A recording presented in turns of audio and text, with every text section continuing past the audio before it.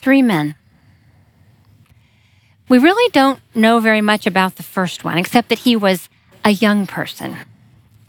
We know that his mom was located in the center of Jerusalem, and that she really had in her house the very first Christian church. Maybe when he was just a kid, maybe he actually saw Jesus. Maybe he was one of the ones that Jesus took in his arms. But what we do know is that the disciples would come in and out of this house, that this young man would have heard the stories of Jesus straight from the ones who had actually worked with him, the ones who knew him best, and that he would have heard the prayers of men and women who had been by his side and who talked to Jesus as their very best friend. His name was John Mark. Now, the second man was a guy who we hear about early in Acts. Really, he was one of them who were there in the upper room where they met with one accord. His name was Joseph Barnabas. And the first time we really hear of him is he is finding out that there's some needs in the church. And so he knows that he needs to do something about it. So he goes out and sells his property so that they can have money to give to the people who are in need. That was a lot of generosity. It was the disciples who gave him that second name, Barnabas, because it means son of encouragement. It was him when the disciples who distrusted and feared this guy named Paul, it was Barnabas who went to Paul, who forgave the heinous acts that Paul had committed. And he, going against the flow, he stood up for him. And he brought him to the disciples and he said, "You've got to listen to this guy. He is called of God. He has got something to say." Yeah, Barnabas, son of encouragement. Luke says it describes him as a good man full of the Holy Spirit and of faith.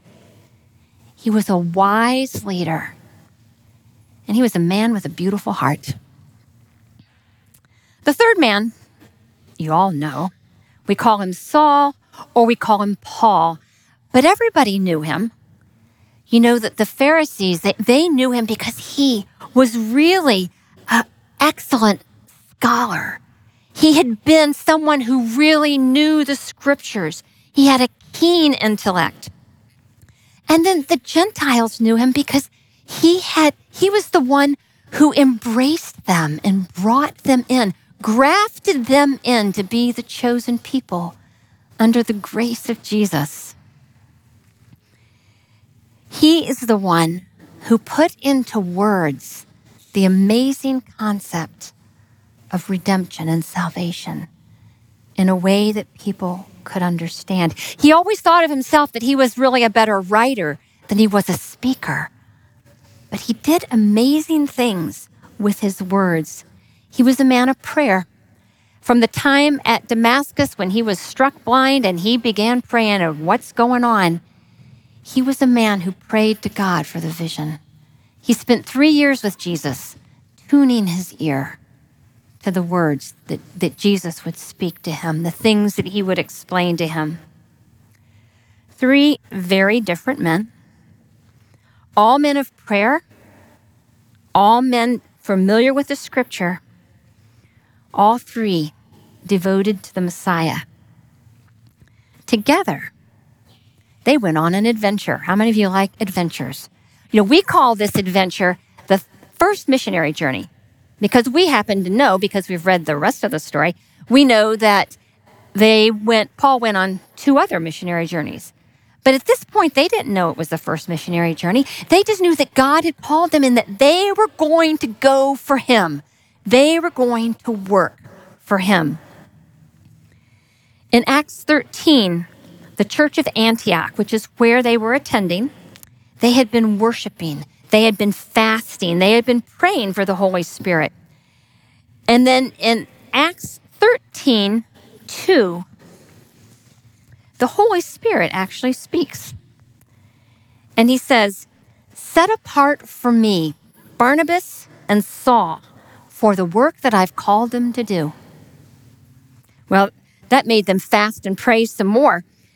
And then the church laid their hands on the two of them, and they sent them out on God's adventure.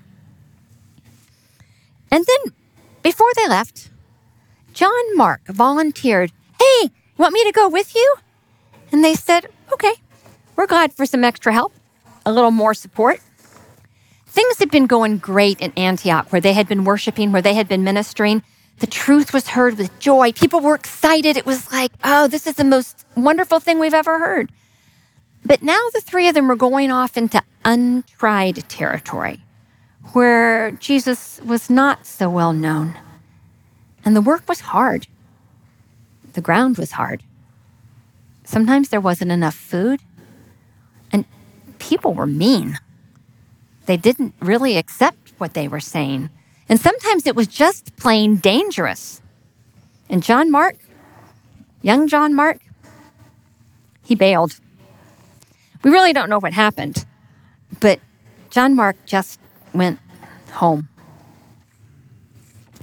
Paul and Barnabas continued on their journey. And, if John Mark thought it was rough before he left, before he bailed, things got worse. So it's probably a good thing he wasn't there.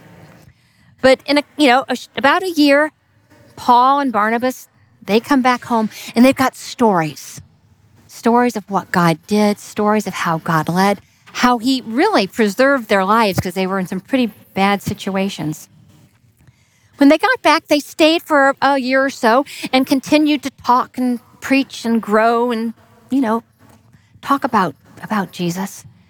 But they were always thinking about those people that they had ministered to when they were out there on their adventure. And one day, Paul comes to Barnabas and he says, "Let's go back. Let's see how they're doing. Let's go check on them." And Barnabas said, "Great, I'll go ask John Mark if he'll come with us."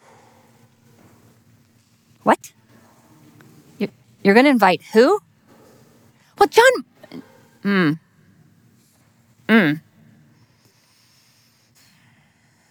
Two men with very different reactions of the failings of the third one. How can men of God see things so differently? We really don't know the relationship of what happened on that trip with the three of them, right? Maybe John Mark was young. Maybe he had an attitude. Maybe he compared Paul to his friend Peter that he had met when Peter was in and out of his home so much. And he thought, Paul's nothing like Peter. And then maybe he was kind of disillusioned. Or maybe Barnabas, because, they were related. Maybe he kind of coddled his young relative and tried to really, maybe save him from some of the hard work. And Paul was like, no, this kid's got to step up. He's got to do the work that needs to be done. We don't really know. Maybe Paul just saw John Mark as weak. He was annoying. Maybe he was more of a hindrance than he was a help. Or maybe it was just not all what any of them expected it to be, this missionary work. And maybe they got discouraged. Because you know what? All workers sometimes get discouraged. But what's really interesting to me, that even though we know that all three of them were men of prayer, right? The Bible never mentions where they went to God and said, should we take John Mark with us or not? John Mark doesn't say, God, should I go with them? There is no mention of any prayer or any guidance of what was supposed to happen. Instead, many translations say that there was a sharp disagreement or sharp contention. The Message Bible just says, tempers flared. However you want to talk about it, however you translate it, it wasn't pretty. And the severity of the disagreement was so bad that the first two Christian missionaries parted company. And we have no evidence that they ever worked together again. Sometimes, even the strongest ones fall into Satan's traps. Though we don't really know what happened, we can surmise a few things from Scripture that probably played into it. First off, Paul was an intellectual, right? He had a brilliant mind, and he argued with some of the most brilliant minds of his age. He loved to answer the difficult questions. He loved to figure stuff out. That's how he viewed the world. He evaluated and operated pretty much from his head. Though he later wrote amazing things about the grace of God. At this point in his life, Paul was still a little closer to being a Pharisee. That was more familiar to him early on. And he thought, John Mark, he's a quitter. He is undependable. The young lad needs to take his licks, gets what he's deserved, and there is no way I am dragging him around the world with me. Then you have Barnabas. Now, he was also a great teacher, but he showed a more tender side than Paul did. When he saw those financial needs, remember, he's the one who went out and sold his property and took care of people. When he saw Paul being rejected by everybody else, he brought him in so that he could be part of the disciples. He was the encourager. And when he saw a young man who had messed up, when he saw a young man who wanted a second chance, he went to bat for him. He showed him the grace that Paul so eloquently wrote about. He showed him that grace, and he forgave him. There was no uniting, seeing eye to eye between the two leaders. Because God is God, and because he specializes in taking our mistakes and still bringing good out of them, God was able to take Paul, and Paul chose Silas to go with him, and he sent them off.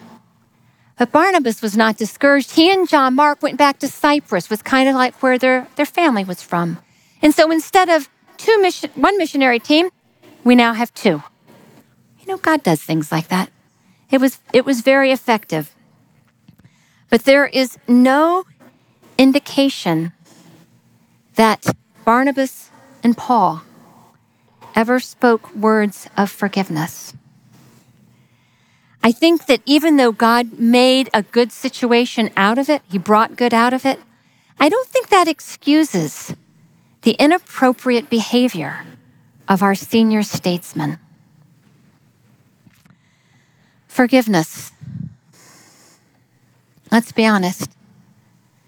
If I asked you if there was anybody in your life who you right now have had a hard time forgiving, I'm pretty sure most of you could come up with a name. Forgiveness is hard. We can forgive the little things. If you stepped on my toe accidentally, I could forgive you. Or if you burned my toast for breakfast, I could forgive that too. Maybe if you left my desk a mess, I could forgive that. Little things like that, we can forgive, no problem. But there are some things in our lives that really just seem unforgivable. And you know what I'm talking about. It is the thing that cuts you to your heart. And it may be something that's a little different for each of us. How can we forgive something like that when there is no justice? How can we forgive something like that when there is no apology made? How can we forgive when really what happened has crippled us emotionally. Sometimes we can even rationalize that to forgive in that situation would be wrong. But then we look at Jesus. Jesus, who had been set up, who was betrayed, who was lied to, and then who was beaten, and who was tortured, who was murdered. There were no apologies. No one said, "I'm sorry." There was no justice. There was nothing fair about it. Everybody knew that. Yet Jesus on the cross, we all know what he said. "Father, forgive them. They don't know what they're doing." You know, if Jesus is our example in all things, I think this is an area where most of us fall short. Jesus clearly says in Matthew 6:14 and 15, he clearly says, "If you forgive others their trespasses, your heavenly Father will also forgive you.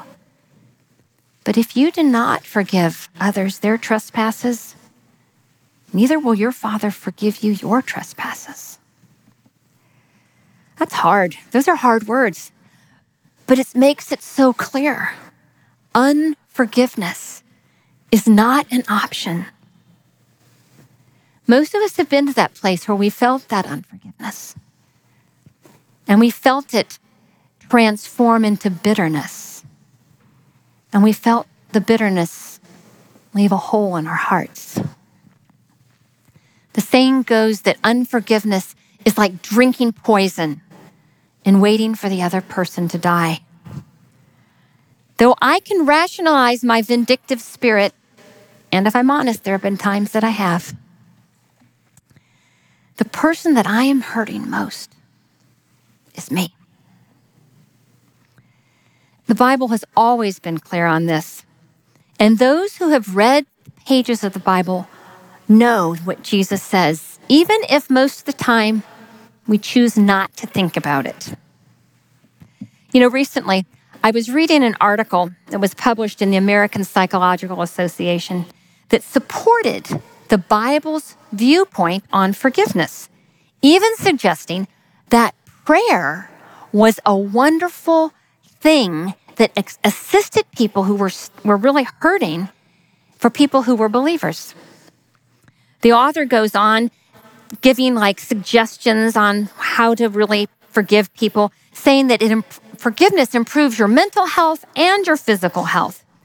And then she writes that true forgiveness is more than just letting go, but goes a step further, offering someone positive empathy, compassion, understanding toward the person who hurt you.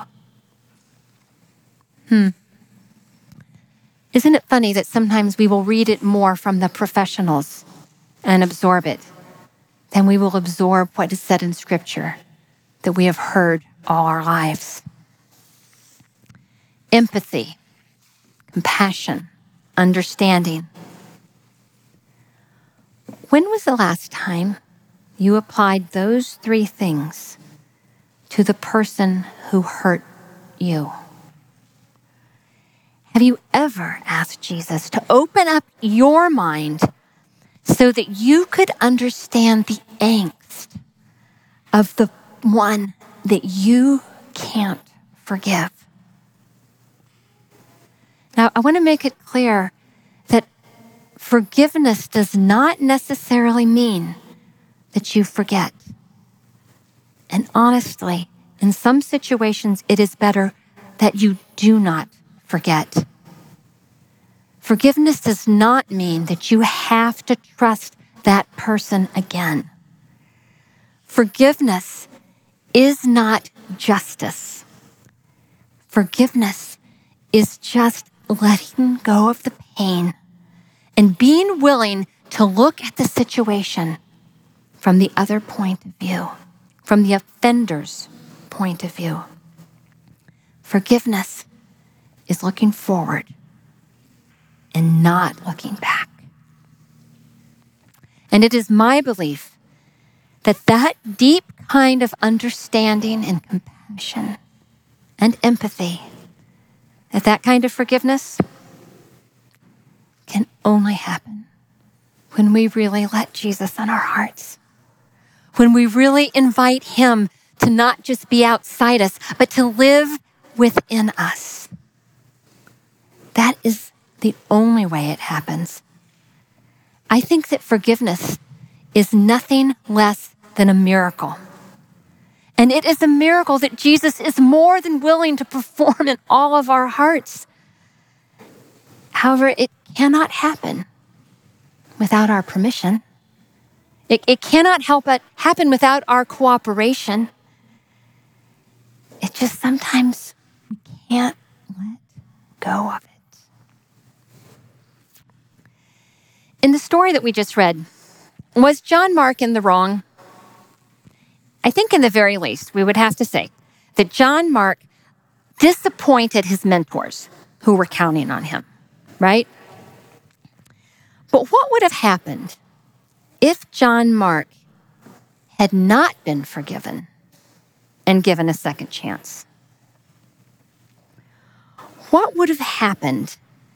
Would he have turned his back on the church? Would he have walked away? Would he have said, I've had enough, and be gone? I don't know. I don't know what would have happened. I don't know what would have happened to John Mark if he wasn't forgiven. But I can tell you what happened to Andrew. Married young and unhappy, he had an affair, and he was disfellowshipped from the church. No one came to him and said, let me work through this sin with you. No one said, let me help you with this because I know you're in pain. No one from the church knocked on his door and visited and tried to embrace him. No one used the word forgiveness. You can seek forgiveness. We want you. Nobody did that. No one gave him a second chance. And he didn't come back. I don't know what would have happened to John Mark if he wasn't forgiven, but I can tell you what happened to Brittany. When the church found out that she was pregnant, they wanted to make an example of her so that the other young ladies in the church wouldn't make the same mistake. They kicked her out, and no one tried to minister to her and her daughter. No one tried to bring them back into the loving arms of Jesus. She lived the rest of her life wearing the invisible scarlet letter. No one told her she could be forgiven. I don't know what would have happened to John Mark if he wasn't forgiven, but I can tell you what has happened to dozens of our beautiful young people who have been frowned on and criticized, ignored and shunned when their skirts were too short or their hair was too long. They have not been given the opportunity to grow past their questioning, to grow past their insecurities, to grow past the experimentations. And even if we would have given some of them a second chance, I don't know that they would have taken it because the hurt was too deep. I don't know what would have happened to John Mark, but I can tell you that all of us here today need to learn a lesson from Barnabas, who was the encourager and who was the one who brought forgiveness. And it's not only the young people. All of us make mistakes, and all of us need forgiveness. It is impossible to be human and not need forgiveness and not need to learn how to forgive. Forgiveness is a part of every single relationship we're in. And let me remind you that really, none of us deserve it. But what we do know is that John Mark was forgiven. Barnabas forgave the young man, and together they went off to Cyprus, their homeland, and they started working for Jesus. Maybe they didn't have all the adventures that Paul and Silas ended up having. Maybe they didn't face all the dangers, but maybe Cyprus was a better place, like a better training ground for a young man who was just kind of learning the ropes and trying to gain some confidence. We also know that a more experienced Paul also forgave young John Mark. 10 years later, the older and wiser apostle writes to the Ephesians in Ephesians 4:32.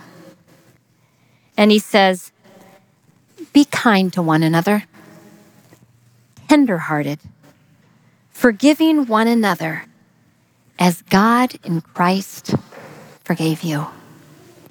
And we know specifically that he applied his words to John Mark because in his second letter to Timothy, Paul asked Timothy to, quote, "Get Mark and bring him with you, for he is very useful to me in ministry." And in Colossians 4, Paul describes Mark as a fellow worker and a comfort to him. Don't you just love it when God takes a situation and redeems it when it looks impossible? That is his specialty. Did Paul ever apologize? I don't know. But apparently, John Mark had learned some things from Barnabas, the son of encouragement, because he let the Holy Spirit work in his heart, his damaged heart. And he learned how to forgive too. As Timothy became the adopted son of Paul, John Mark became the adopted son of Peter. And he began writing down the stories that Peter told him about Jesus of Nazareth. And you find him in your Bible, in the book that is appropriately called Mark. Interesting that the first documentation of the Son of God was written by somebody who had a second chance, by the name of John Mark. What a loss it would have been to all of us if John Mark had turned his back and walked away. What a loss it would have been to all of us if John Mark was not forgiven and given a second chance. A lack of forgiveness hobbles the work of God, but forgiveness brings a freedom. You know, John Mark does not record the story, but Matthew writes of a day when Peter comes to Jesus and asks him how many times he needs to forgive his brother. He's very magnanimous. He says, "Should I forgive 7 times?" Because the rabbis only required 3. So Peter thought he was really going the extra mile. But you know what Jesus said to him, right? Jesus basically tells him to stop counting and to never stop forgiving. And then Jesus spins a parable. You can find it in Matthew 18:23-35. There was a king who started going through his records, and he realized that a lot of people owed him a lot of money. And so he started calling for his servants to come in and pay up. One of his servants came in who owed him 10,000 talents. Now, you and I, we do not calculate our money and our paychecks in talents. And I'm not going to do the math with you, but somebody has done it. And what they say is that today, that amount would be over $7 billion. I mean, seriously, who could afford to pay a debt like that? And this guy was no exception. So the king says, "Oh, if you can't pay it, all right, we're going to take everything you own, and you and your wife and your kids, we're going to sell you into slavery. The guy throws himself on his knees and begs the king, please have mercy on me. Have mercy on me. I will pay back all of it. Which, of course, wasn't true because there's no way he could pay back that much money. But he still said, please have mercy, have mercy. And the king, looking at his servant with understanding and compassion and empathy, set the man free, completely forgiving the entire debt. Who does that? I mean, that's a lot of money. Well, the servant was just amazed and didn't know what to say. And he starts going out, go tell his wife, you're not going to believe what just happened. And he runs into a buddy of his. And he thinks, that guy owes me money. The guy, his friend, owed him 100 denarii, which really is something that could just fit in your pocket. And he grabs him by the throat and starts choking him. And he says, pay up. You owe me this money. Pay now. And the guy says, have mercy on me. I'll pay you back. I promise I will. And he says, pay me now or I'm sending you to jail. And he sends his friend to jail. Well, everybody's kind of abhorred, going, what just happened? And the king gets word of it. And the king summons his servant a second time.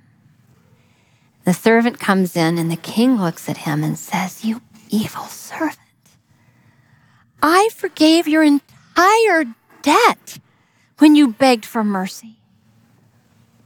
Where was your mercy when your friend was begging you? And then Jesus very pointedly says, so also my heavenly Father will do to every one of you if you do not forgive your brother from the heart. From the heart. That's a hard ending, and we don't like it. I don't like it. It's kind of harsh, yeah, don't you think?